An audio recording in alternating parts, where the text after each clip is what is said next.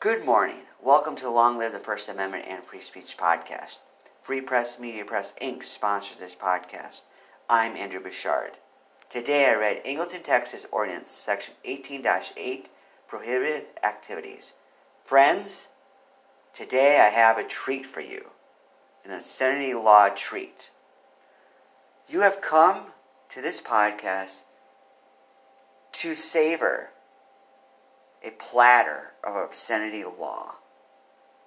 It's interesting to discuss, ponder, and reflect upon obscenity law. So friends, let's discuss this law. This law pertains to peddlers, door-to-door people, solicitors, that type of thing. So they felt compelled in Angleton, Texas to prohibit obscenity by them. Let me read this law to you. It says, quote, Section 18-8 Prohibited Activities. No peddler, solicitor, transient merchant, non-commercial door-to-door advocate, or other person engaged in other similar activities shall conduct business in any of the following manners. 9. Otherwise operating their business in any manner that a reasonable person would find obscene, threatening, intimidating, or abusive. End quote. Sections 1 through 8 I did not read to you because they do not directly relate to obscenity law. Section 9 does.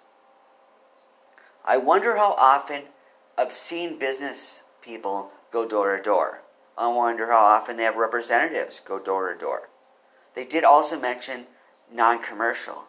Maybe there's a society out there dedicated to the preservation and advancement of obscenity.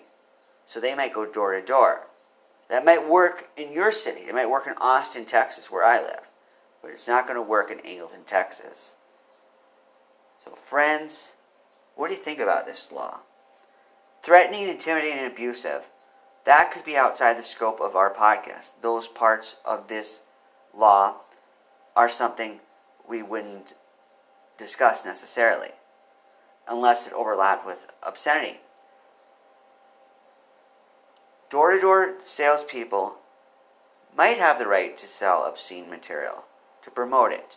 If they're a nonprofit, maybe they want to encourage people to oppose anti-obscenity laws. So friends, this is something to consider. Free Press Media Press Inc. has never went door to door to sell our products. We have sent out postcards. Back in the day when Free Press Media Press Inc. was a nonprofit, we did pass out flyers.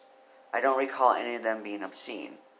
So if this would have been in Angleton, Texas, and that's a big if, it's very speculative here because I never lived in Angleton, Texas, and I certainly didn't live there 20 years ago. That might not have been allowed there. Today, I don't plan on moving to Angleton, Texas. And if I'd move there, I don't know if I would go door to door promoting Free Press Media Press Inc. products, especially the obscene ones, or the allegedly obscene, potentially obscene. It seems to me there are better ways to promote the products. Mastering the art of marketing is something I have found difficult, and I imagine other people are the same. They might not admit it, but it seems like a big challenge businesses face. So I can't say I know the best way to market things. It might work in some cases to go door to door. If you were selling obscene things, door to door might not be the best way, though it might be the best way for some things. It all depends. Now, I don't know too many people that have tried selling stuff door to door, whether in Angleton, Texas, or elsewhere, that were obscene, so it'd be hard to say. We don't have any data on this. There's been no formal research, no peer review study.